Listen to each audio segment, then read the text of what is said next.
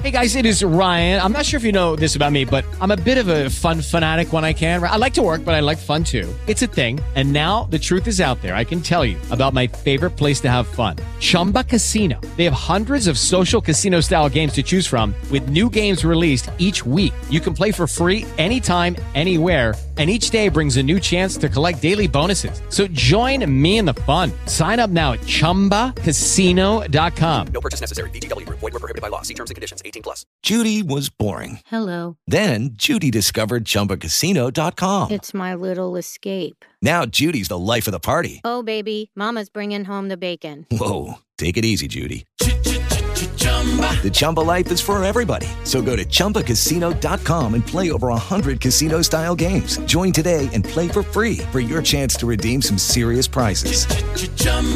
ChumbaCasino.com. No purchase necessary. Void where prohibited by law. 18+. Terms and conditions apply. See website for details. Here's what happened on the most recent episode of the Let's Go Eat Show Double Shot. We have 4 different Diet Coke varietals, and we're going to taste test them to decide which is the best.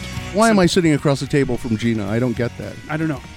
I was looking forward to the thin cans, because that's part of the appeal of this, is they come in the thin can. They didn't call it bloody orange. They didn't call it bleeding orange, hemorrhaging orange. I just burped and you didn't even know. It's possible to do it Pin that way. a rose on your nose. It is possible. I want you, by the end of this, to just belch into the microphone. No. What? She tried her hardest. Nobody heard that. Oh, there we go. Yay! To listen to this episode and help support this podcast, go to patreon.com/letsgoeatshow. Thank you.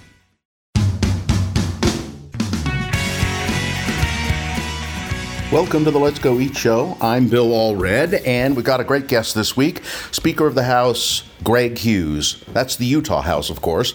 Mr. Hughes has been praised by many people as being a tough conservative lawmaker who, as Speaker, has been able to wrangle the diverse opinions of the Utah House into a cohesive body that gets things done, that gets laws passed. Well, Greg Hughes has also been reviled by the few liberal lawmakers in the House and on the Hill as a too business-friendly lawmaker who just wants the already rich to get richer while the poor are left to pick up the crumbs.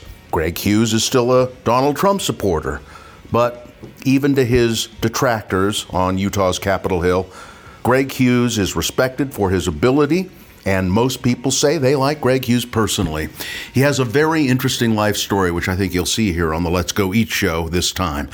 Greg Hughes is our guest. Of course, he's stepping down as Speaker of the House and not running for re-election at the end of his term. We talk about that. We talk about his life growing up. We talk about how a rough and tumble kid from Pittsburgh ended up in Utah and being a political animal. It's Greg Hughes on the Let's Go Eat show, and here he is.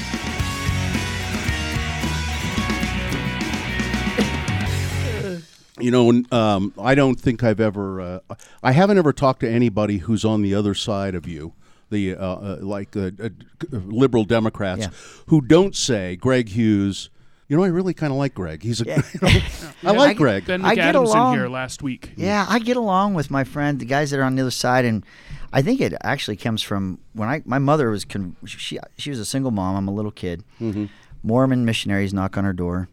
This is in Pittsburgh. We're going, by the way, as far as soon you guess. We're not official or anything actually, here. But you start it when you do. But anyway, my grandmother wasn't. So my mother was interested in the missionaries, maybe because of the age and the looks more than the spiritual message at the time. But whatever, the dominoes clicked, and she became a member. And but my grandma Maxine, I used to live with my mom and my grandma Max.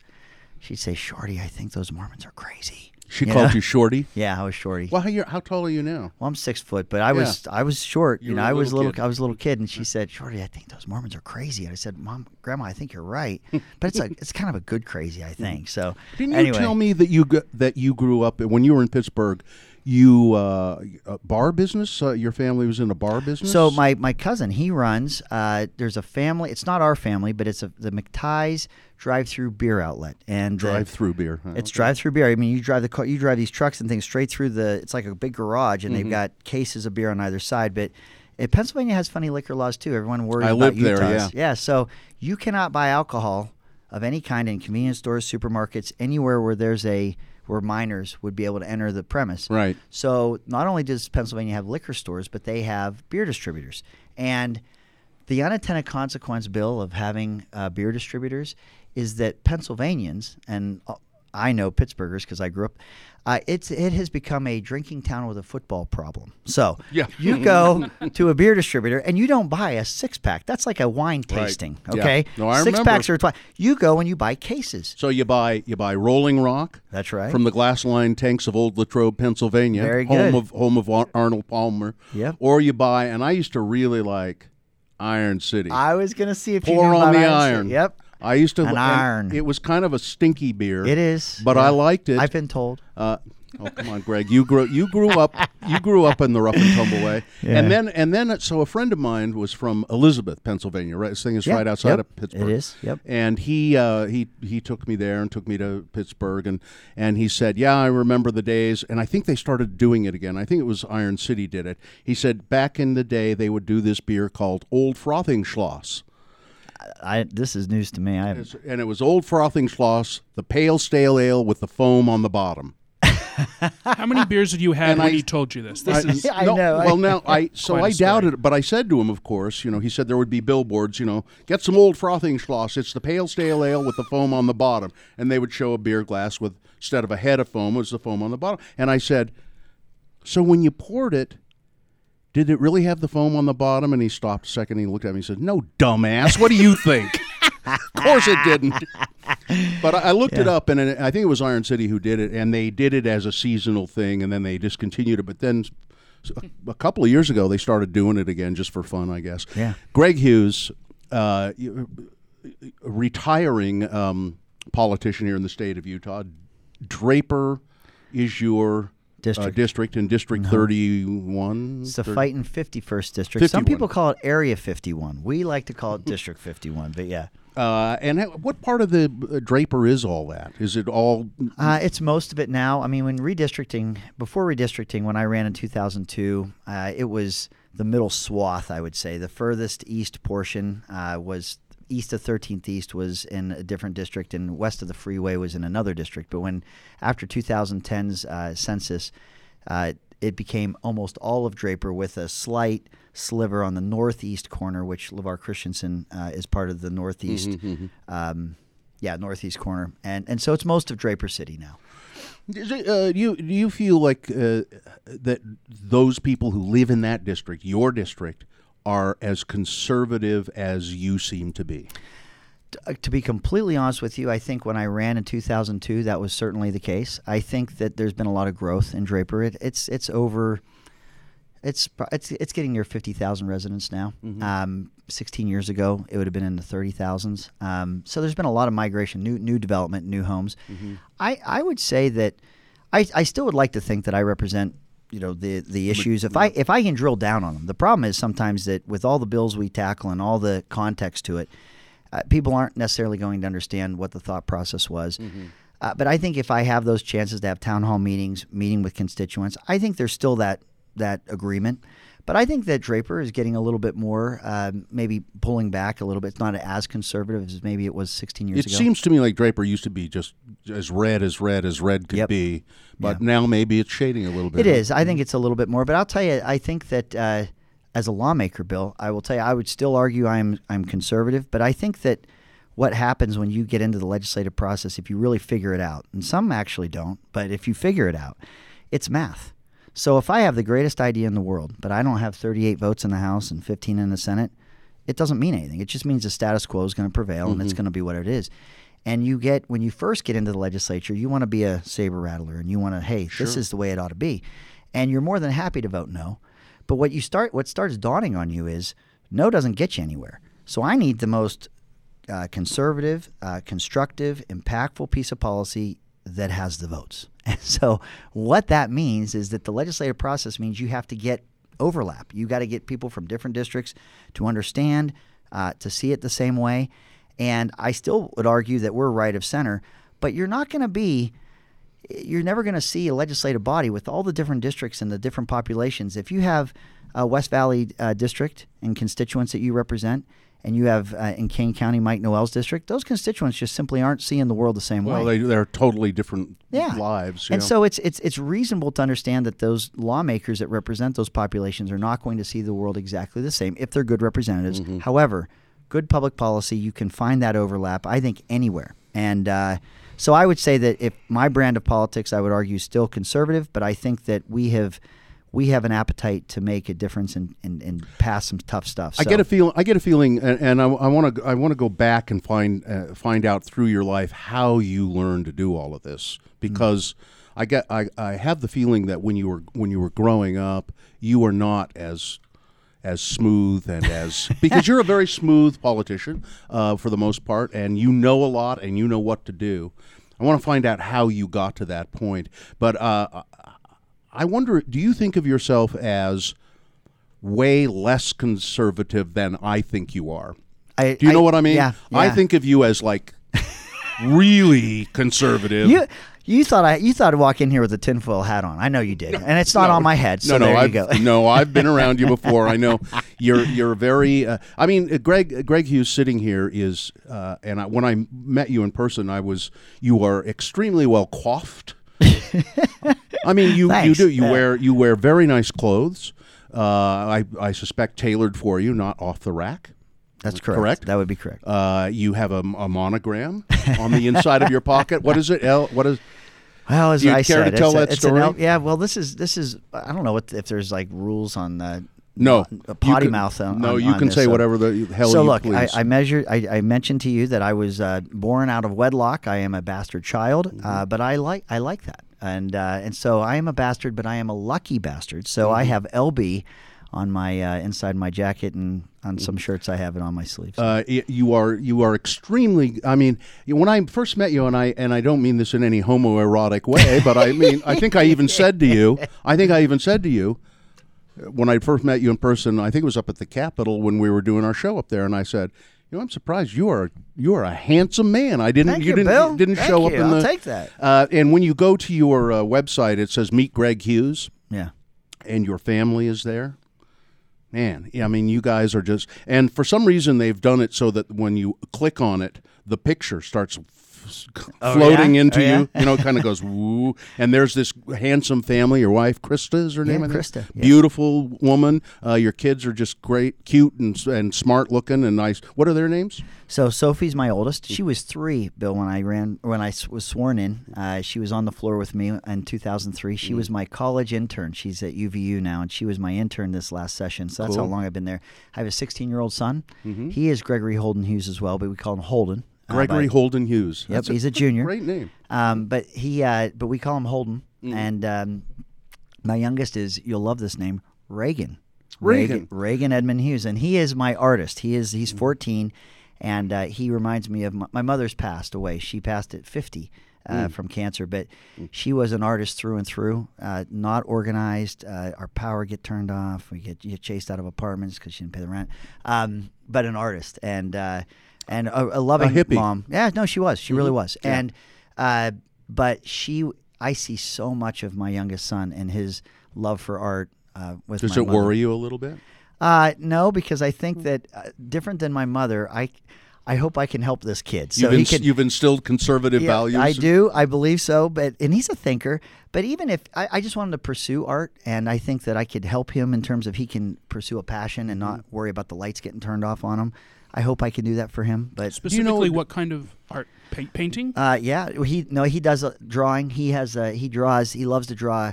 So he loves video games. He loves comics. Sure. So he draws in picture frames, different scenes and different characters. Oh, cool. And we've actually got one of the artists that comes to Comic-Con is a gentleman named Rob Pryor, and he is a guy. And if you go to the Comic-Con, you'll hear the rock music blazing or the rap music. And he's got both his hands, and he is painting with both. He's ambidextrous, so he paints with both. He's really unbelievable. Went to Pittsburgh Art Institute. Where your mother went. Where my mother and went. Your father and my went. father went. And so I struck up a conversation and relationship with him. Well, my son idolizes him, watches his art because he does a lot of that graphic art. He does it on video, probably. And so he was kind enough to spend some time with my son. gave him some tips on how to train himself to think of it more like working out in terms of like taking muscle magazines and tracing and learning how to trace the muscles and things so that he can draw them more accurately. And so that's what he draws. He likes to draw scenes and comics, and that's kind of his. Guess what? He did want to get on Pat Bagley. It is the most beautiful thing I've ever seen. Pat Bagley, the Tribune cartoonist. Editorial. So this is when I think he was 11. There was a picture of me, and it portrays me in an unkind light. Pat Bagley. Yeah, Pat Bagley does. Imagine that. Bleeding heart liberal, like me. Yes, and I think he had me as a gangster with a Tommy gun, and I was mowing down the doctors, and there's a pool of blood because I hate Medicare expansion or something. So my son, he looks at this and he's like, that's just rude. And this has been like, there have been a couple this way. One had me with a bunch of like Freddy Kruegers and Jason. They can get political cartoonists get pretty rough. And so my little 11-year-old, or I think he was 11 at the time. He's not steeped in the politics or the issues of the time. So he just sees a cartoonist that keeps picking on his dad. Sure. So he says, what does he look like? So I go on Facebook and I find a picture of Pat Bagley, and he's got kind of long gray hair and things. Beard. He draws a picture of Pat Bagley with his long flowing hair in a dungeon. And he's got clawed feet and clawed hands, and he's at an easel. And he's at an easel, and it's got a skeleton on the wall of the dungeon, and it says GOP on the skeleton, and he's got his teeth out, and he's drawing on a picture, and it says like Greg Hughes on the picture, and this thought bubbles up, and it says, "Boy, do I hate Republicans." And I showed it to Pat. I hope you did. Yeah. I did, and he said, how old is he? And I told him, he says, he has talent. He's good. So. I think Pat would have been flattered. I would have been flattered if your son had done it was cute. Uncomplimentary picture of me. So Greg Hughes, rough and tumble life in Pittsburgh. I mean, there are stories that say you lived on the streets. It probably wasn't quite that bad, but it was tough. You're a single mom, and you can't pay the rent. You get evicted. You have to move here and there, live with relatives. Yes. Sometimes, and all of that. Yep. Can I ask? Do you know what happened to your dad? Where? So I looked later in life. I tried to find out, because I have his name, Hughes. His name is Patrick Hughes. And so I don't know a Hughes other than my own family, the ones that you helped create. Helped create. So, I wanted to. I was in my, I think I was in my late 20s, early 30s. I just wanted to see if I could find him.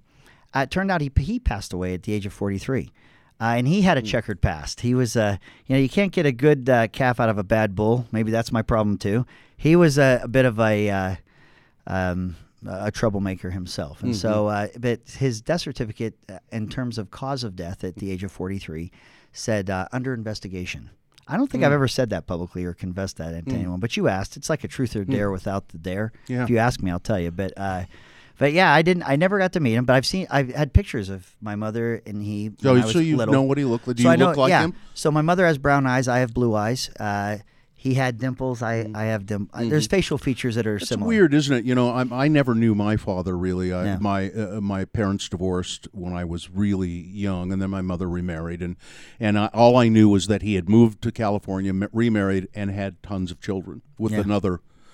But I saw pictures of him. So you have siblings, half siblings. Yeah, which I didn't meet until recently. Yeah. And that's a whole story. But it's weird to look at a picture of my biological father and go, oh shit, that's what I look like. I know. Jeez, and I never I didn't remember the guy. I've had that same emotion, and my mother told me as she was passing away, she kind of gave me a little bit more insight into my life or my father. She didn't want me to know who my father was because he was a bit of a troublemaker. She didn't want it to be a self-esteem issue. I don't know what. So, but as she was passing, she gave me some more information, and he had got a different student pregnant before my mother.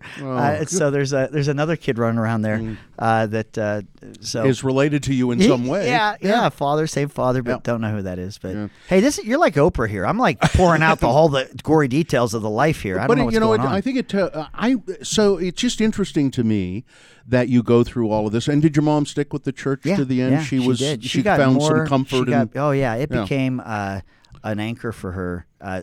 Longer in life, it stronger and stronger became a force. But you didn't join the church then, did you? So I did. Well, my mother was baptized. I went through the primary route and primary and went through did it all, yeah. Mm-hmm. And really, when I was a teenager, didn't know a whole lot of Mormons, but there were some, when you have a ward in Southwest Pennsylvania, your ward boundary is like Southwest Pennsylvania. Right. It's a pretty big area. It's huge. And so you'd have kids from different schools that would be there. So you'd see them on Sunday, but you don't really see them at your school. Mm-hmm. But I fell in love as a young man in my junior and senior year with a good LDS girl, and her parents said, she's only going to ever marry a returned missionary. And I said, well, that's a wild coincidence because that's exactly what I was going to do. And I said on the spot. yeah. And and so I now subscribe to the theory that I don't care why you go as long as you kind of figure out why you're there. So I did. I went on a mission. I went to Australia, and Papua New Guinea was part of that mission. Mm-hmm. And I grew up there in terms of responsibility. Mormon missions can do that to a lot of kids. Some of them it's hard for them, but some kids they say, I really found my way. I became an adult. You know what? I was a little bit of a clown, in life. I can't imagine that. And then when I go to this MTC, for those listeners that may not know, within the LDS faith and in the Book of Mormon, you have Christ that visits the Nephites, and that was all news to me in this MTC. I'm raising my hand saying, wait a minute, hold on. So back up here. You're saying like Jerusalem, Jesus, America? Mm-hmm. Are you kidding me? Mm-hmm. And everybody's looking at me like the clown saying, is he being serious or is he? But it was a genuine question. I had no idea. So I learned. I learned an incredible. Judy was boring. Hello. Then Judy discovered ChumbaCasino.com. It's my little escape. Now Judy's the life of the party. Oh, baby, mama's bringing home the bacon. Whoa, take it easy, Judy. The Chumba life is for everybody. So go to ChumbaCasino.com and play over 100 casino-style games. Join today and play for free for your chance to redeem some serious prizes. ChumbaCasino.com. No purchase necessary. Void where prohibited by law. 18 plus terms and conditions apply. See website for details. With the Lucky Land Slots, you can get lucky just about anywhere. This is your captain speaking. We've got clear runway and the weather's fine, but we're just going to circle up here a while and get lucky. No, nothing like that. It's just these cash prizes add up quick. So I suggest you sit back, keep your tray table upright, and start getting lucky. Play for free at LuckyLandSlots.com. Are you feeling lucky? No purchase necessary. Void where prohibited by law. 18 plus terms and conditions apply. See website for details. Amount in that time. And look, I think to your question of where communication skills or growing up or maturing, I think a lot of that falls on your shoulders when you go there, especially in the Papua New Guinea, where we were kind of the leadership of. We're in a third world country. It's a branch. You are taking your van around and picking up people for church in the settlements, and you're. Did you see the Book of Mormon musical? I have not seen it. I haven't seen it. You probably should avoid it, but but it's missionaries in a third world country in Africa, and. So I think that was an important part of my upbringing. So but now when you met your wife in Pennsylvania, she's a Pennsylvania girl. So no, I ended up not marrying that girl, even though that's so. But that was but no, I met my wife. Krista's from American Fork, and. She's an AF chick, and no, we met in Provo and weren't dating right away. I just knew her, and then ultimately we got married. Yeah. But when you came to Utah, there are stories about you kind of being a rough and tumble guy and unpolished when you first got here. Yes, that would be the case. I mean, kind of you had an did you go? Where did you go to school? So I went to UVSC, UVCC when I started there. Then it became a state college, and I wasn't taking academics very seriously in high school. I was lucky to graduate, and I was banned from my. Look at me. I'm telling stuff I shouldn't be telling. This is just us, right? No one's listening. Nobody is. No. I was banned from my commencement because I was such a troublemaker. They didn't want to let me. They wouldn't let me do it. But anyway, I figured I didn't want to be a loser in life. I got to get an education. I got to get serious. And so after the mission, I went to UVSC and started getting better grades. Started taking it more seriously. But found something you were interested in. What did you go poli-sci? I started out that way, but I was working political. I had worked on in '88 before I went on my mission. I fell into a great opportunity. I had a friend whose mother was working the state then Vice President Bush, George Herbert Walker Bush, his campaign for presidency. Pennsylvania was a targeted state. It's a Always big seems state. like, yeah. And so I was able to, in that time after I graduated from high school, and then I put my mission papers in. I wasn't going to leave till February of '89. So I had this summer and fall, and I worked on that presidential campaign, the Bush Quayle 88 campaign. 18, 19 years yeah, old. 18 turning 19 in that time. And that's where actually the seeds of public policy and politics really set in, because You really liked it. well, I would stay in the office, and this wasn't a storefront office. This was the state office, but they had filing cabinets, because there weren't any computers, of all the position papers in alphabetical order.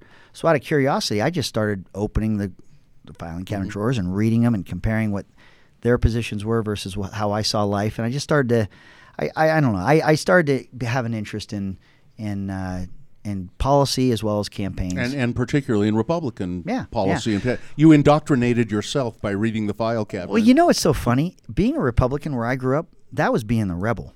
You understand? Sure. My Uncle Denny, he was a lifelong union member. Most of the people I knew in life were either a Democrat or didn't care. I didn't know very many Republicans, but from afar, I'm looking at Republicans and I'm going, well, they seem to be successful in life, and they have businesses, and I think I'd like things like that. And I was a bellhop at the Sheraton, and anyway, I just got to observe life in different forms, and I thought, I don't know. I mean, the unions were leaving my family high and dry. I had family that worked in the mill, and U.S. Steel was laying off people everywhere. And you had, when I was at a bellhop at the Sheraton, I can remember a guy named Dom. He had spent his whole life working in the mill, gets laid off, and he's making a fraction of what he used to make. And he's an angry, upset person, and he was mean, and I looked at all that, and I just thought, I don't see where that's working for people. And so, do you think that's the seeds of why Donald Trump might have won the election? That's even back that far. That's where those seeds absolutely. are. Those disgruntled people. 100%. So to go back to the description of my cousin running that beer outlet, he told me back, and it was a year ago, back when the Utah was going to be relevant in terms of our caucuses and the candidates that were still running for president. So back then you had Kasich, and you had Cruz, and you had Trump. Trump had Rubio. Rubio had just lost in the Super Tuesday in Florida, so he had just dropped out. So those were the last three that were left, and they were all coming to Utah. And I was talking to my cousin saying they're all trying to get the governor, and they're trying to call me, and they want endorsements. And my cousin Matt had been telling me this, but he said, I will tell you this.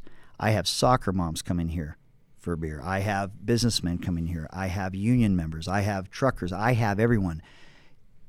Far and away, it's Trump. They say if it's not Trump, they're going with Hillary. But it's Trump. If Trump's on the ballot, they're going with Trump. If it's not Trump, they're going to go with Hillary Clinton. And so that was, look, that's like a focus group, but I found that to be valuable to know. And so I think, and I started to read that AFL-CIO started to be surprised that a lot of their membership were looking at a guy like Trump saying, I think this is a blue-collar billionaire type that would look out for the little guy. And there was that kind of, our Utah senses can be offended by Donald Trump. I certainly acknowledge that. But there's an authenticity to that, where you have the other side of the pendulum, someone focus grouping the color of their tie and saying nothing to offend no one, and having someone that's just going to lay it out. Yeah, he certainly is off the cuff and lays it out. So I'm telling you, to his detriment, I think. Yeah, I do too. I think that there's a more artful way to do it. But again, I think it shows that he's not a polished politician. I mean, I think some people say, hey, I'll take a guy rough around the edges versus someone who's just squeaky clean. And I would have the tendency to. I would agree with you. Yeah. The people that are focus group to the nth degree, and they are afraid to say anything outside of a certain boundary. I agree with you. I think that this guy who is doing what the style that you like is not doing the right message. Right. It's not how he's saying it; it's what he's saying. Yeah. And I'll tell you what. I think that it certainly wouldn't be the way I would say.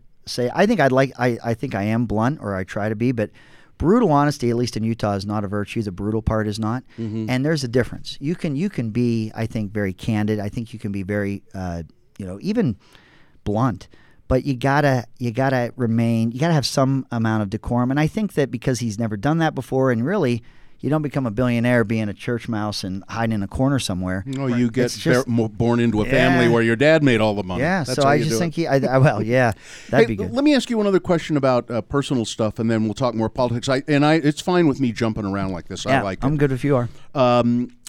Boxing. I know you have a love of boxing. I do. Where did that start? Did you box? You also boxed? For a while? So I was never good at it. I'll just lead with that.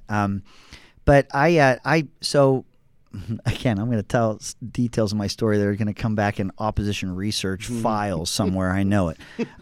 When you're running for president. Yeah, exactly. I don't even know why I'm saying it, but this is me that doesn't care, I guess. So my mother worked.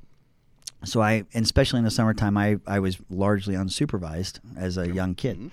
So one random summer day, my mother decides to come home, and we lived in a townhouse, and she sees my bike with some other bikes, BMX bikes or whatever, by the woods, and she thinks to herself, I don't know if that's a good sign. So my mother in her heels starts walking back to see where her son is. And there I am at I don't know, I might have been 5th grade or something, and I got a cigarette hanging out of my mouth. And she looks at me, and, I got kids that are older than that now. So at the time, I didn't get it, but I do now. She didn't get mad. She just started to sob. Just started to cry. And that was worse than any beating. If she'd have come and grabbed me by my hair and just beat me literally back to the house, I would not have been as upset as just seeing her just devastated by what she saw. Broke her heart. Yeah. And so she realized that I needed a little more supervision. And so I went to this place where you send young men that need more supervision. Bad kids. That's where the bad kids during go. the summertime, and they try to organize little activities for you and stuff. My first day, I get into 3 fights. And I will tell you, I swear, as an Wasn't adult, your fault? it was not my fault. I was literally picked on from the moment. The moment I walked in there, those fights. I didn't start a single one of them. No. I was picked on from the day I got there. So by the end of the 3rd fight, it was the end of the day, they had a gym and they had a loft area that had a boxing area, and they said, we're going to send you up there, and these guys come in a little later in the afternoon, but they come in, you're going to start spending your time with them. And in hindsight, as an adult and as a father, I know what the draw was, and that was having a strong male role model. People that are going to not put up with your garbage. They're going to tell you what to do. Boxing is not a sport you can just pick up. There's no midnight like basketball league for boxing. I mean, you just can't just walk in a ring and be able to do it. It takes conditioning. It takes all kinds of different things. I tried to do it a little bit once. It's incredibly hard. It's still hard, even when you're trying to do it for fitness. It's hard to breathe. That's why So, but I took to it, and I took to it. I think because I liked the combative nature to it, but I like these men telling me, you need to do these things, and you need to, Anyway, so I did. I boxed. Was never really. I did it like I do politics. I lead with my chin. No defense, just kind of walk straight in. Like Gene Fulmer used to do. Exactly. I used to watch. I saw Gene Fulmer fight, on TV and stuff, and he would just literally walk toward the guy with his. He didn't try to guard his face at all, which is why he looked the way he did. Yeah, he would just walk in with his arms up like this and let people pound on him, and then he'd knock him out. So Sugar Ray Robinson, most boxing fans will tell you, and historians will tell you that Sugar Ray Robinson is the best pound for pound boxer there's ever been. He and Gene Fulmer fought 4 times, and Gene won 2, lost 1, and they drew. So 4 out of 4 fights, Gene won 1, tied 1, and lost 1 against Sugar Ray Robinson, which is something to say. But this is why. Gene Robinson's, it's like fish in a barrel. He's hitting him 100 times, but the man kept moving forward, and he would never stop throwing because he's such a tough, farm boy.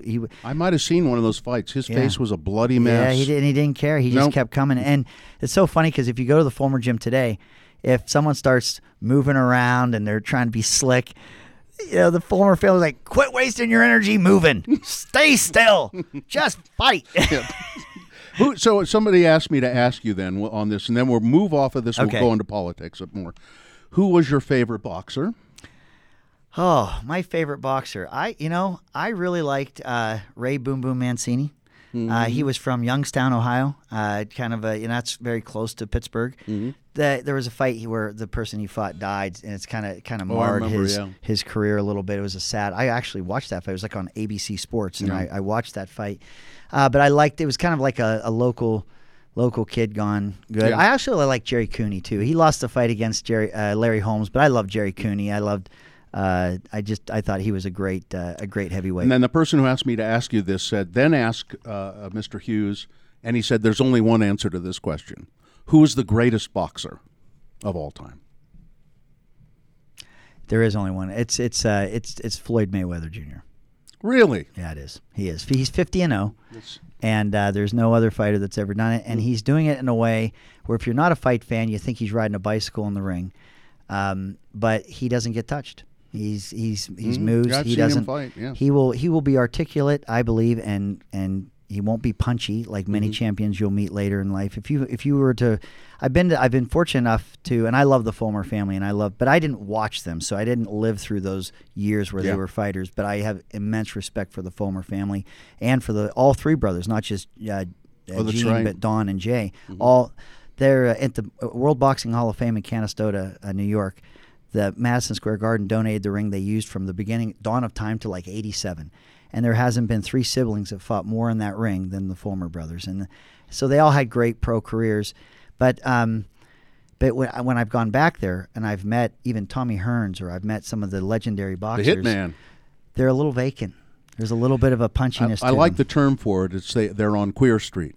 Yeah. They say when you get that punchy quality, Yeah, and it's sad to see, but it's almost without exception. But I think that you'll see. I think Sugar Ray Leonard doesn't have that right now, and I think you'll see that a guy like Floyd Mayweather will not be punchy when he gets older. Is that the right answer? I don't know. No. I don't know. The answer I would have given would have been Muhammad Ali, but yeah, no, I love Muhammad Ali. In fact, I've got it. My robe is a Muhammad Ali, like a boxing robe. The one you wear when you get out of my the house. shower. Yeah, it is. It has a hood on it and everything. I have a Muhammad Ali wear that bathrobe. Greg Hughes, man, I knew you love boxing, but you love it legitimately. You know it, and and it's kind of sad the state of boxing right now. It's not doing very well, is it? No, well, do you follow the UFC, or do you like that crap? I do. I'm okay with it, but I honestly believe boxing is a sweet science. I respect UFC fighters. I mean, it's an incredible skill set and endurance and all of those things. But rolling around on the ground and on all the other stuff going on, I just love boxing. I really do.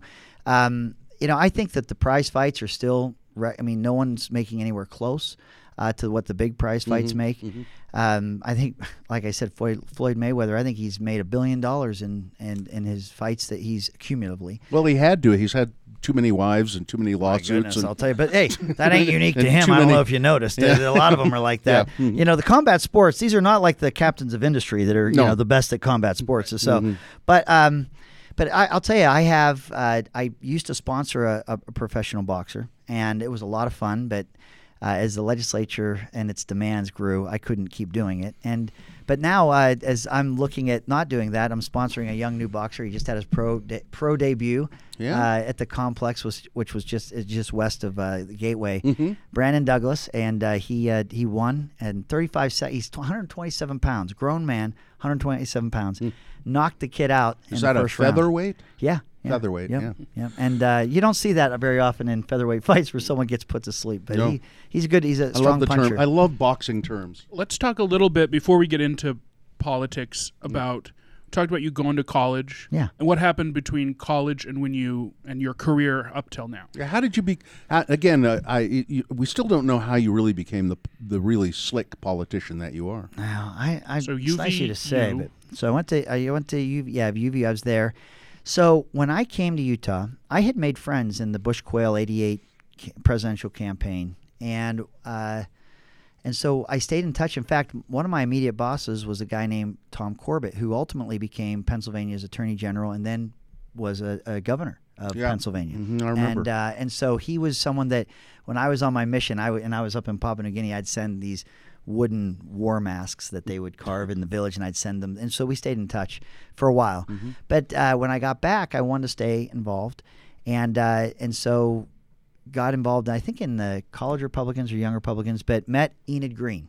And this was while she was still Enid Green. Yes. And so I went on my mission from 89 to 91. 91, I got to Pittsburgh. All my buddies are going to bars. And, as soon as you turn 21, that is a rite of passage in Pittsburgh. And so I kind of felt like a little bit of a fish out of water. So I headed west. I came here to Utah. And but wanted to stay involved in politics like I had experienced before I had left. And so I got connected to Enid Green. She was the Somebody told me you slept in her basement for a while. Yeah. So it was our campaign team. We were just a band of a raggedy band of campaign workers just working out of a basement trying to win a race. But one of the gentlemen I worked for in the '88 presidential campaign was a guy named Joe Waldholtz. Oh my! And so kept in touch with him through the mission. But he said when I had got back in America, the '92 race, the re-election for the president will be coming up. I hope you're coming back to Pittsburgh. But in the meantime, you ought to meet this woman named Enid Green. She's the national chairwoman of the Young Republicans, and she is I think she still was the deputy chief of staff for Governor Norm Bangerter. She was a fiery thing too. Oh, big time. Yeah, and so I would honestly tell you that. So I met her. I went to a college Republican function. It was in Utah County. I can't remember if it was UVSC or if it was BYU, but I went with her. She was single, and I kind of went not as her date, but with her to the event. And she got up and gave just a rousing speech. And this is back when. You had remember the check kiting when the members of Congress had their own bank and they kept writing checks that didn't have any money in it and all the stuff that was going on. And Democrats had controlled the U.S. Congress for 40 years up to that point. So she was just talking about changing that and just anyway. I listened to the speech and I was hooked. I thought she'd be a phenomenal member of Congress and didn't even want to go back to the re-elect in Pennsylvania. Wanted to help in that campaign. So I was just a grunt. I was putting signs up. I was a sign guy. I was taking her to meet delegates, throughout every day, all that. So where did I learn maybe how to articulate positions, and how did I learn how to absorb information and share it back? Observing Enid was really my training wheels for me. I mean, I really learned so much from her. And she was very good, and it's very articulate. It was I'm not I was not in line with her. A lot of her policies and things but I thought it was really sad. It was and I'd forgotten that Joe Waldholtz, who she married, was from Pennsylvania, from Pittsburgh, and that's who I worked for. Yeah, and he turned out to be kind of he was a fake. I got to just tell you, he was awful. He ruined her career in politics. Absolutely, 100% did. She could have stayed in Congress. But. The genesis of that is that Joe, if you ever met him, he was a heavyset guy. I think he's a bit of a con in that he described himself and his life and his affluence in ways that were just simply false. And so he kind of lived a charade of who he was. And I think it was anyway. So that ultimately caught up to him because he spent a lot of time manipulating people. And is he still in jail or is he? Don't know. I lost track of him. His story is a crazy one. Even his defense attorney. It is Ryan here, and I have a question for you. What do you do when you win?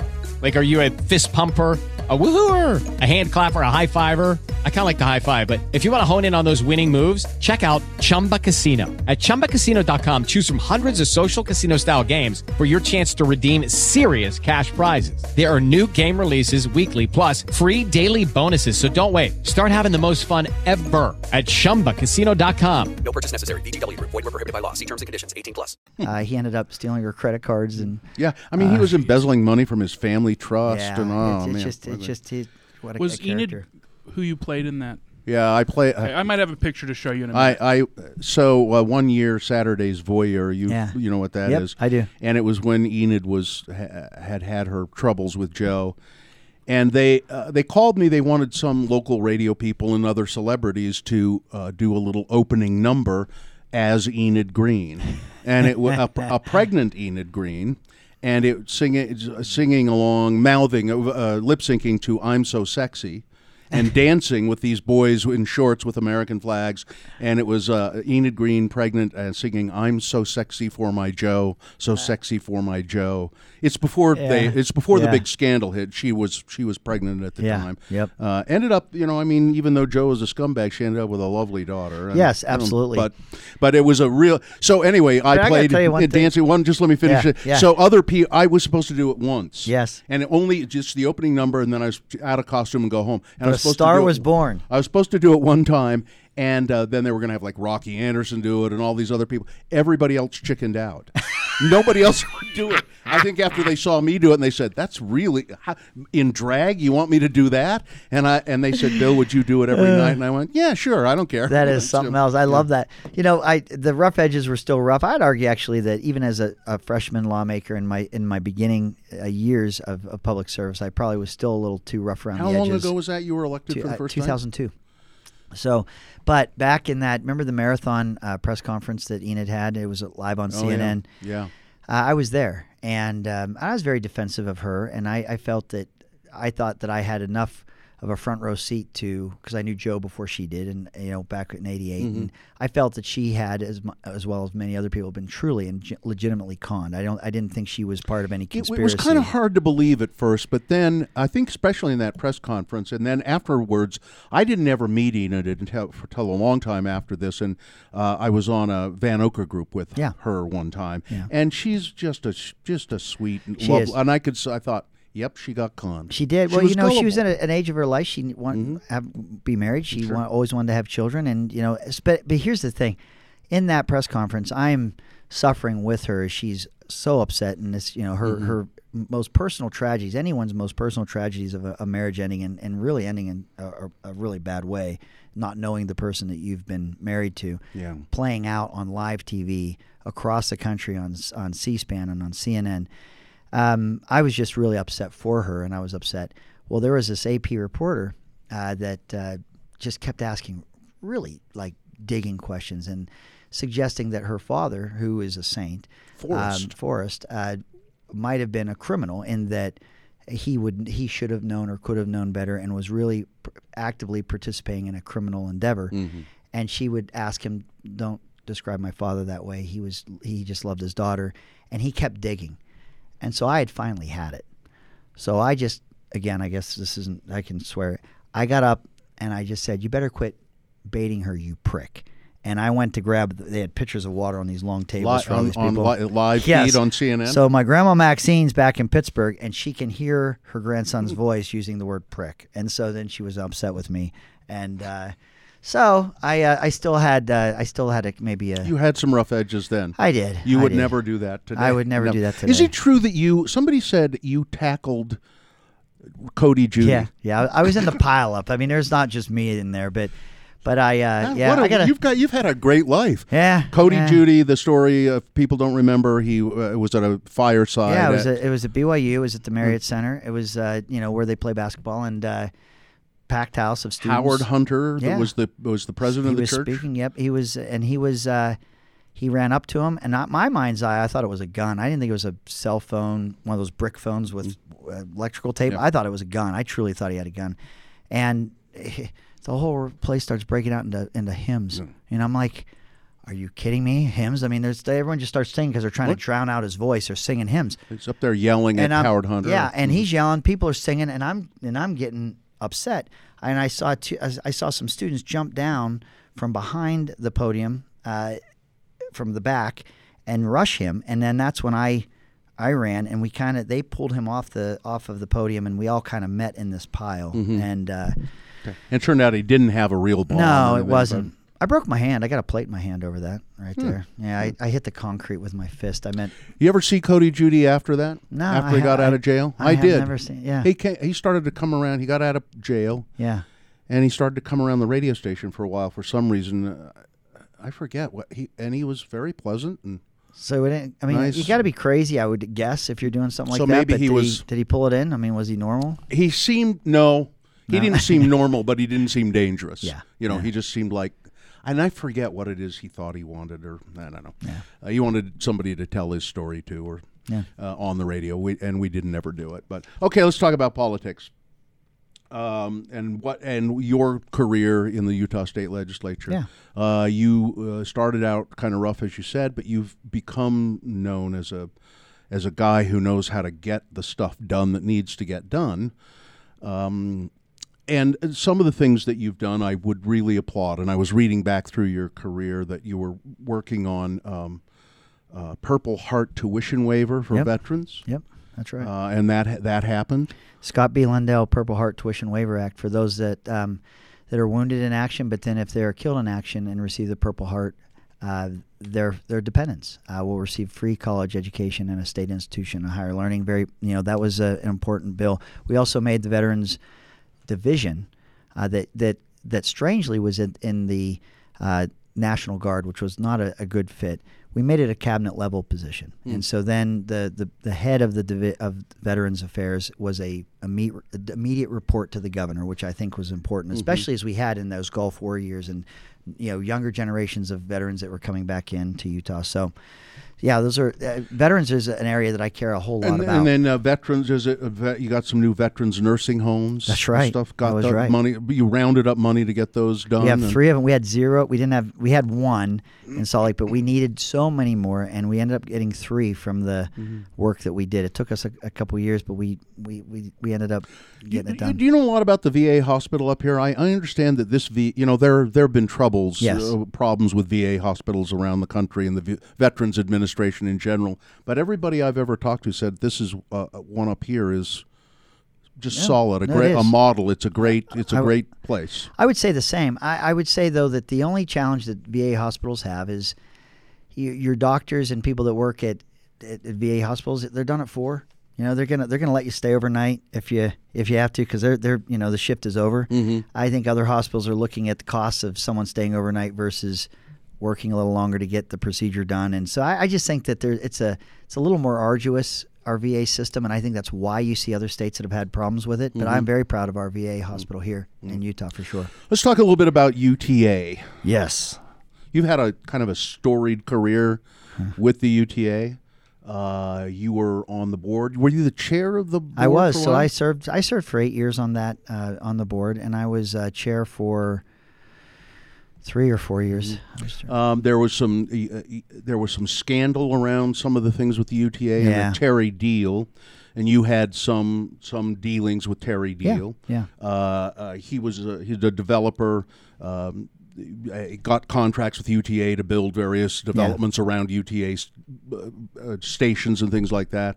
You knew Terry. You had some business dealings with Terry as well. I have. I met him on the board, but then we've done business, and I consider Terry a friend. And there's always 2 sides of a coin.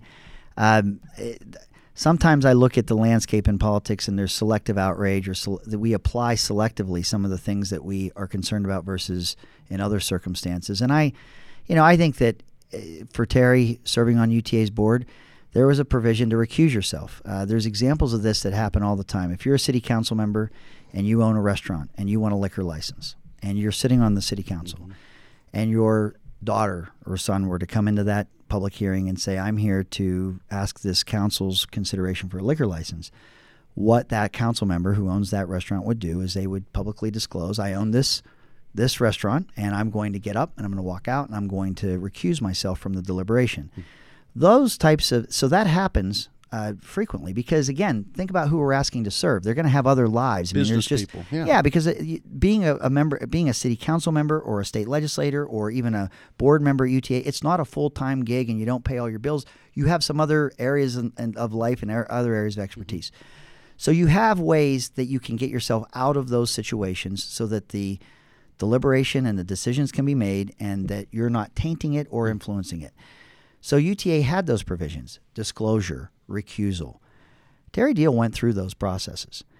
But it still sat wrong with people that even after disclosing those things and recusing himself, he got the deal. He was still involved. And Deal got the deal. Yeah, and it still rubbed people the wrong way. So UTA, after that, and looking at perception being reality, then just flat out banned any board member from having anything to do whatsoever. Probably a good idea. Yeah. And but I would argue that there was no scandal. We had a situation that is similar to other legislative bodies or other political subdivisions, People didn't like how that rolled out.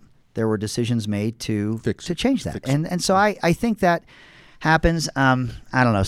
But yeah, I've lived through all that. It was a stick to beat myself with. I mean, I think it's interesting though that you kind of came out of all of that. That could have been really bad for you. Well, I'll tell you what. And you came out of it fine. Well, thank you. You never know yourself, but I'll tell you why I think I am just who I am, and it's the same answer I just gave you. I'm not going to run. I'm not going to. If people want to say mean things, try to get away from it so it doesn't splash on me. I'm going to give you my take, and I'm going to give you my thought process behind what we do and how we do it. To the extent people like it, don't like it, agree or disagree, it's going to be what it is. And I'll tell you, one of the challenges that UTA has suffered that, again, is a practice and policy that I still stand by today is if you know you want to put, let's say, the rail. We put 130 miles, Bill, of fixed rail between the commuter rail and the light rail along the Wasatch Front in less than 10 years. You will not find any state, any metropolitan area in this country that's even got close to doing something of that magnitude. And successfully. It was under budget. It was ahead of schedule. But if you have to do that, think about the corridor of rail, where it's going to go, how many counties, how many cities it's going to go through. It's a lot of overlap. UTA doesn't have any land condemnation authority whatsoever.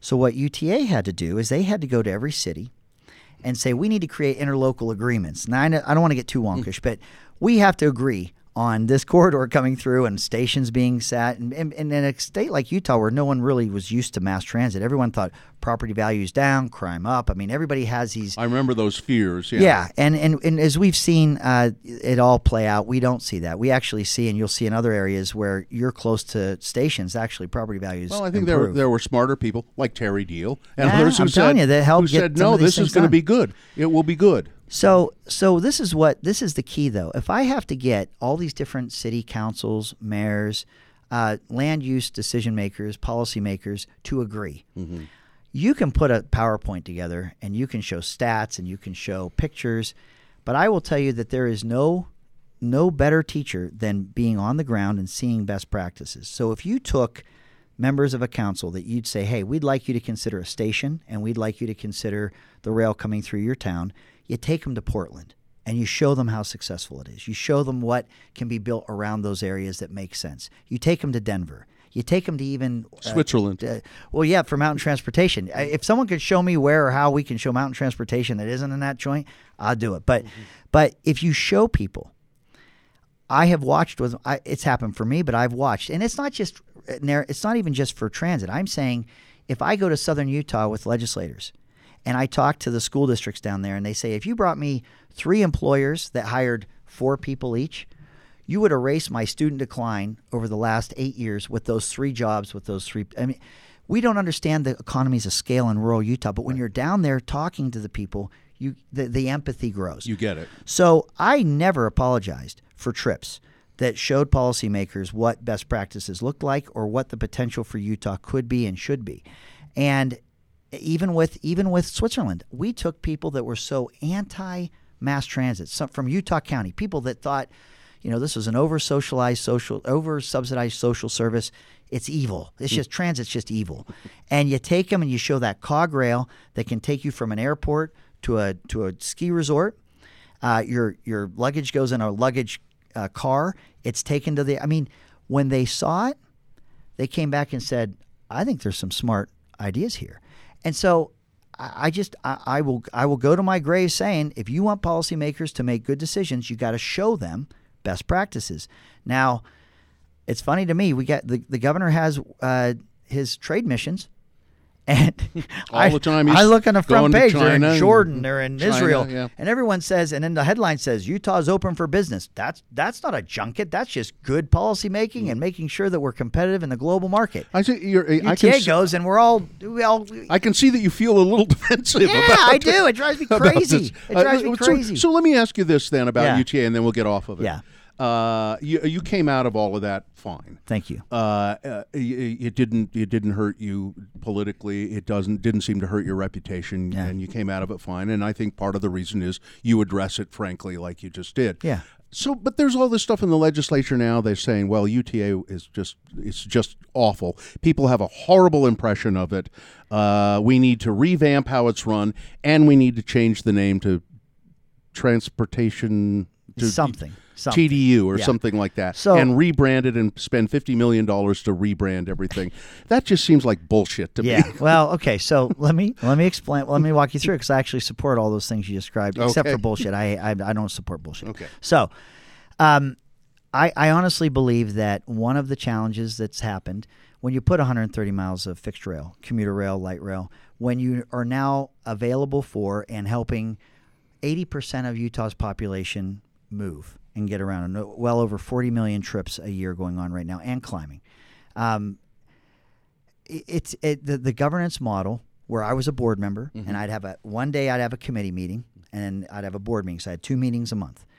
And if you're the chair, you have some other meetings, but generally speaking, your volunteer board was darkening the door of this agency, this authority, twice a month. It's too much, and it's too large, and it's a victim of its own success in that governing model wasn't. I don't believe it was working as it kept growing. I think it's just becomes harder. I would agree and with harder. that. I would agree. So with that. Part of the change was to how do you get people that are accountable to elected officials? How do you keep that conduit of communication? Because UDOT, Carlos Becerros, and Utah's Department of Transportation, that's a cabinet member of the governor. Counties, their roads, and cities, their roads, they have immediate accountability to their elected officials. Right. How do you strengthen the governance model? Not because it was bad per se, but as it grows, your governance model needs to get better, is my opinion. So you have like the Public Service Commission's 3 full-time members, the Tax Commission's 3 full-time members. Some counties have 3 commissioners. The idea that you would have 3 appointed full-time, not darkening the door twice a month, but full-time members, is a stronger governance model and needed and was going to help it. But now this is the question. Now I agree with you to this point. Okay, so then this becomes a question. And this really came from the Senate, and I agreed with this. If you stopped someone on the road and said, "Hey, what do you think about that big change on the governance model? Do you think, with all the criticism of UTA, do you feel better now?" Nobody knows. Nobody knows what the governance model is. The attempt of changing the name was an attempt to, or is an attempt to say, hey, there is a change. It's not the same place it was. It has a different model. It's a systemic change. And so the change of the name was meant to be systemic. Now the $50 million, there is not a fiscal note for $50 million. There is a projected cost that UTA said it's going to cost us to do. Let me ask you this question. Do you think you and I, if someone said to you, do a bid, figure out what the stickers cost, what the stationery cost, what all this stuff, and if you can get us a number south of $50 million, you get the contract. You think we could do it? I think we could. I don't think that number is as real as has been shared. I think there's ways to kill bills. Sometimes in the legislature. One is to, oppose it and whatnot. Sometimes it's to put fiscal notes or make it look so cost prohibitive, you don't want to do it. And I worry that might have been part of the dialogue. But on the whole, I would argue that UTA is happy with the changes. We put UDOT. We might be the first state, Bill, that UDOT, our Department of Transportation, is not just programming roads anymore. It's infrastructure. They're going to program the mass transit systems as well as roads and even bicycle trails. It should all be integrated. It is. And so I think that's a multimodal approach, and I'm very proud of it. And I think on the whole, UTA would tell you they're happy with that new approach, a funding source on the state side that will help with this as well.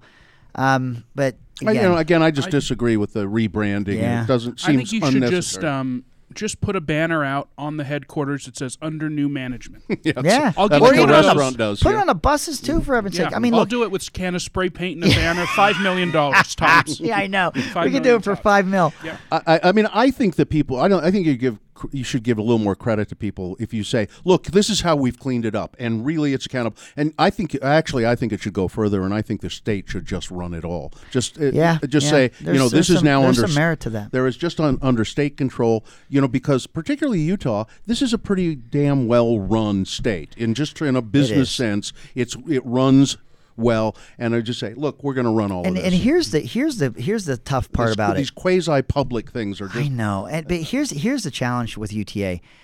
the rest of the country sees our transit system as one of the top shelf, best transit authorities in the country, not only for the capital development and how successful it was, but our on-time arrivals are over 90. When I say ours, see, I'm still talking like I'm still there. It's the Stockholm syndrome that's coming out of me right now. But the on-time arrivals are over 90% for buses. It's over 95% on the fixed rail. I was invited to go to Atlanta when they had a referendum for mass transit that had failed. And I said to them, "What's your on-time arrival?" And they said 60%. And I said, "Well, therein lies your problem." And they said, "Well, that's why we need the referendum, because we need to put more resources in so we can improve it." And I said, "But you're asking people to put more money into something they don't have a lot of faith in. It's kind of a chicken and an egg." UTA has, I think, on the services side, is second to none. And I think that you saw that right away, even as those light rail systems came up. Park and rides, cars filled those parking lots very quickly.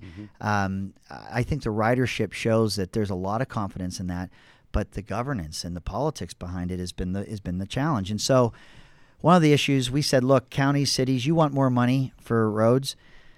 We passed a bill in 2015 that says all three of you have to come to the public and do it together to ask for a sales tax increase for services for roads, but also for rail. Do it all together.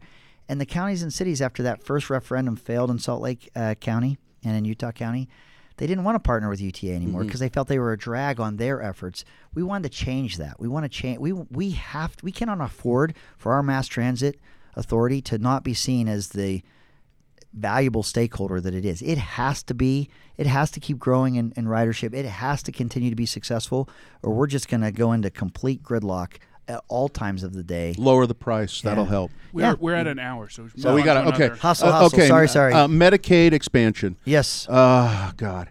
I know. I don't think that you. I think that you care about people.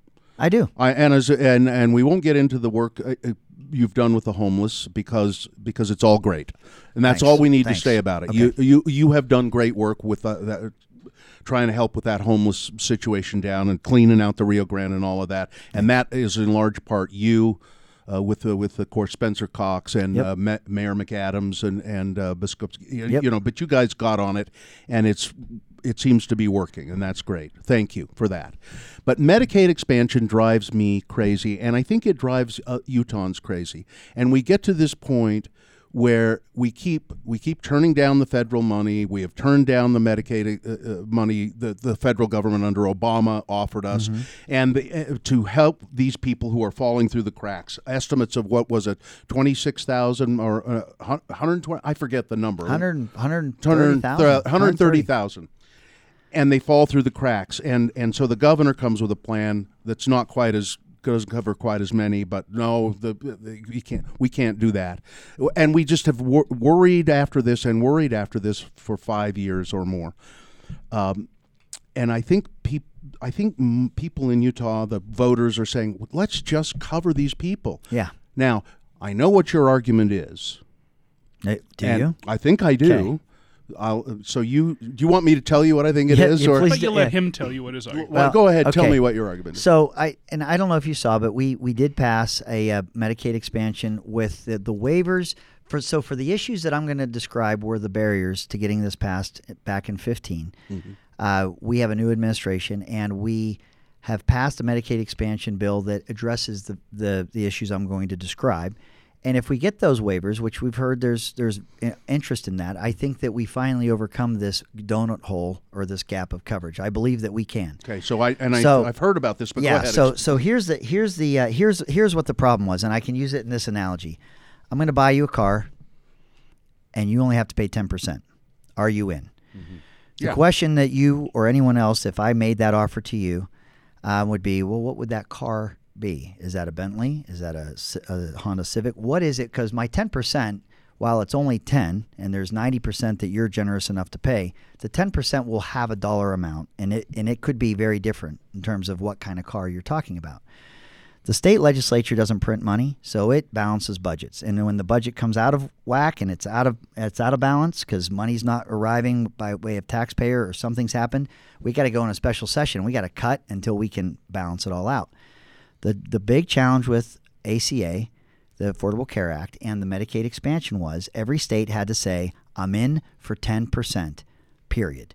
Whatever that number is, so whatever the cost of health care grows, whatever they call it the take-up rate, however many people sign up, whatever that is, you will pay the 10% of whatever that future cost will be. And that may go up. And not only would it may, what we were looking back at 15 is the states that were early adopters of this, and we looked at what their math when they went to their legislature and they said, and they used and they did this legitimately. They went to insurance actuarials and said, hey, look at this and tell us what you think it'll be, because nobody wants to just take a chance on 10%. They want to know what that 10% is going to look like. So they go through an actuarial process. They look at it. They think they know what that number is so that they can put their 10% in eventually, because it was like free. It's like an RC Willie deal. No payments for 3 years till you get here, and then you got to pay. So, which was a draw for many states. So, I think 2/3 of the states. Yes, I mean, if you don't have to pay for 3 years, rock and roll. So, anyway, we looked at the states that tried to predict what that cost would be, but the costs were approaching double what they wanted it to be. Now, I will tell you that if the state thought under its best math that it's 10%, where let's just take a number, let's just say it was $40 million. If we woke up or we walked into a session and that was $80 million, know this. The next day, you mean like a... Well, yeah, or the next year. It rolls out, yeah. More people sign up, or health care goes up, and guess what your 10% is? It's $80 million, not $40. You're going to pay it because you've agreed to, and it's coming from somewhere. I got 3 big pots of money. You can't wipe out corrections. You can't say no more corrections. I need $40 more million. You're gone. You can't wipe out small. You got 3 pots that are deep enough that you could start to tap out of $80 million. You got other health and human services appropriations. You have public ed and higher ed. It's got to come from somewhere. And so the uncertainty of – so we literally went back, Bill, to Secretary Burwell. She's running health and human services, went back with the governor and everyone else. And she's a great lady. And she worked in the Clinton administration. She was part of a Democrat administration that balanced the federal budget. Okay, right. No deficit. We said, just check our math. We'll bring actuarials. You'll see we're going to be sincere, but we got to budget I got to know what that number is. And we'll do it. We'll do it honestly. We'll do it forthrightly. But if that number grows, I got to have a number. We do it in everything else. She wouldn't do it. They wouldn't do it. Therein lies probably, we can talk about other issues, but that budget uncertainty and where we would make up that difference from other important budget priorities as well was the big hang-up. We couldn't, I wouldn't do it. Okay, now I would just say to that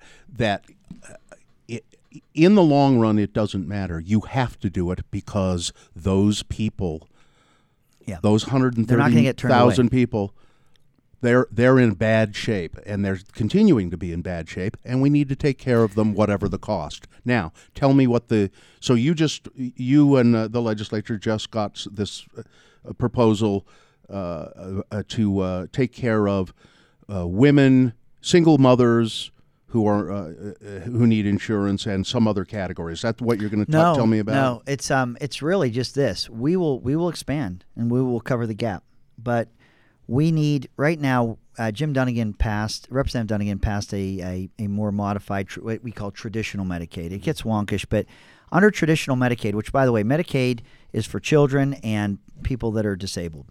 When you expand it to include people's household income, Representative Dunnigan's bill was limited. It was a 70% federal and 30% state match, which is what for people that are disabled or children. That's the formula. The Medicaid expansion is 90-10. But anyway, so under 70-30, we asked for certain waivers that we finally received, but it was for. It was an income. It was like 0% income. So people that were homeless. It were people that were coming out of drug courts. It was people that needed the behavioral beds, the treatment beds for addiction, things like that. But we've identified about a little more than $30 million a year for that. Well, we heard from the Trump administration if we could address your issues of a cap. So, and cap sounds bad, but everything in government, if you're balancing a budget, is a cap. It's a dollar amount you've committed, and that's what it's going to cost. That's what we're going to pay. The message back to us was if we would let you budget to a number, and that would be your 10%. And then also the way the ACA worked is they wanted all states when they were expanding to cover a portion that was already covered through ACA. So it's, again, wonkish, but up to 100% of federal poverty level. Anything above that, so that's to give you an example, if you're a single person, are you married? Okay. If you were making $12,000 a year. Oh, he wishes. Let's just say, hypothetically, you're making $12,000 a year. You would be at the 100% of federal poverty level. Right. Okay. At $12,000 as a single guy. If you made $13,000, you then would qualify for the exchange. Right. The Obama exchange. I know this situation very well. Because he does it. Because I'm in the exchange. But what the ACA was saying before is the gap was 0 to 100%. When you made $13,000, you're already covered. But what the Obama administration wants us to do is to go to up to 140. So they said of that 100 to 140 that we already cover, we want you to cover them as well. So that was a problem. So we said, the Trump administration said, what if we just said you only have to cover the gap, because that's the group that's not currently covered. You don't have Is to that go the 130,000? No, that's less because 130,000 that's not covered. Yeah, it is. Mm-hmm. But cover the gap.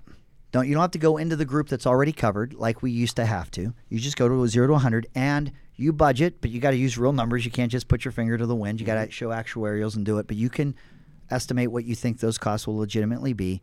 We think those are waivers that we would like to accept because we'd like a red state like Utah to expand it, but we'd like to address whatever concerns kept you out of the deal. So that's the bill we ran, and we still have to get those waivers. But we think that that's something I can bank on. That's something that I know I can deliver. The worst part about it, if we care about people, is to overpromise and underdeliver. My biggest fear with the way it was rolling out before was we would make these grand promises of covering people, and you might. But when you get into that Health and Human Services Appropriations Committee, you have things like hospice care. It's a little detail, but you have people that haven't been given a raise or they've not seen the employees that would come in to help people in their homes, which is such a less expensive way to provide health care. Mm-hmm. The turnover was 85% of people working in there because the pay was so lousy. So we, over the last 3 years, have been trying to increase that pay so we can get people that want to stay in that job. Little things like that. I don't want to see some of those other areas that we try to help people in the health and human services world. That money's not there because we have these costs that we can't contain. It's dependability, Bill, is what we needed. Something that we know can happen. And so, this is what I love. So that $30 million we were using for Representative Dunnigan's bill, we just say, look, the people that Representative Dunnigan was trying to help were part of this group. We'll go to the 90%. We just want the same amount we were already paying. But now we get a 90%. We get a 90% match for that same amount of money, and then the hospitals are going to kick in a little more too for that. So anyway, I know that a lot of machinations. But at the end of the day, we were already putting money to try and help a portion of the group that was uncovered. We think we've expanded that group that's uncovered to help them if we get these waivers, and we think that's good policy and it's bankable policy. Well, there's still people who are uncovered. And we're still 5 years away. We're still 5 years now, or something like that. That we've been dithering over this, and people are not getting covered. You know what though? But we got to be a little critical over the feds too. I don't think our requests were unreasonable. Fine. I think that they could have given a little too. I do. But you got to admit we refused. The state refused to budge on a lot of stuff too. Well, the stuff I described to you, it's true. And I wish that. And I know this is liberal policy, but you say, look, there may be problems with this down the road. We'll figure it out. Let's get these people covered now. Yeah, and that's my feeling. No, on and I respect that. The only challenge that I would argue is that it is so much harder to take something away than it is to give. Well, I see what you're saying, and so that's where. And sometimes I worry that when you get into these long budget line items, you can start picking on areas of funding that people won't see that will have a detrimental impact. And so that's the scary part too, is that I'll tell you what, those members of the House and Senate that are on the Health and Human Services Appropriations Committee, they meet more than twice as much as any other appropriations committee. They need hazard pay for the work they do in trying to get this right, because it is it's an emotional endeavor too in public policy. Yeah. So, and I would just say your car analogy is terrible, Don't use that again because people are not works, cars. No, people are not cars. People are not cars. I know, but again, let's not. I'm not demeaning people to cars. I'm just trying to show. Give me a math. I'm just talking math. I need to say that the math matters because I'll tell you what. If you ignore the math, it all still comes down to math, Bill. Well, okay. Here's a car analogy. Yeah. I need a car, and it's your job to build a car. I don't know how to do it, but you need to build a car. Yeah. Figure it out. Figure out how to wake this. Your job is to figure it out. And I'm a partner. Look, just it's, do it it's faster. a federal is all we program. want. I'm not saying you're not trying to figure figure it out. Guys, no, I agree with you. To that, I'm telling you, that's what I love about the legislature. What people probably don't see is we leave room for disagreement because we have to, because we got to find agreement. We got to find that common ground. So it's never going to be someone's best idea. It's the best idea that has in a House 38 votes. Mm-hmm. So I hear what you're saying, and I agree with that. I should get elected. Just the anger, I think, of like people like me, like the common person. It's just like, okay, but your job is to do it. So what? Please do it. Right. Yeah. Okay, we got to go, but just let me ask.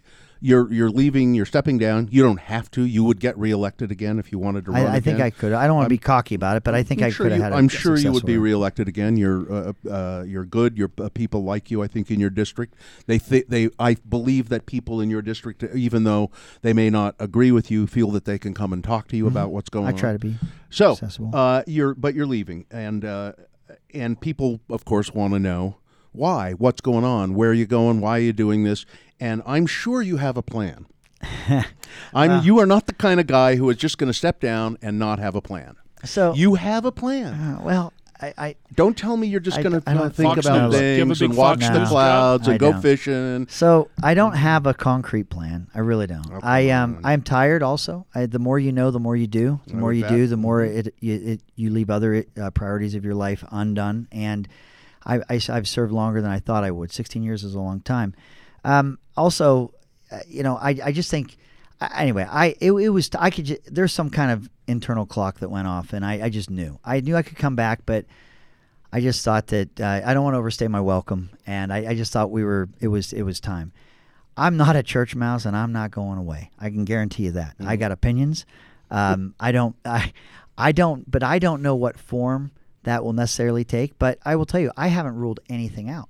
So if people are looking at a governor's race or they're looking at other issues or other races, all I would say is, it is so early right now, and I'm still on the clock as the speaker. I've got work and meetings till the end of December. Mm-hmm. So I'm still working.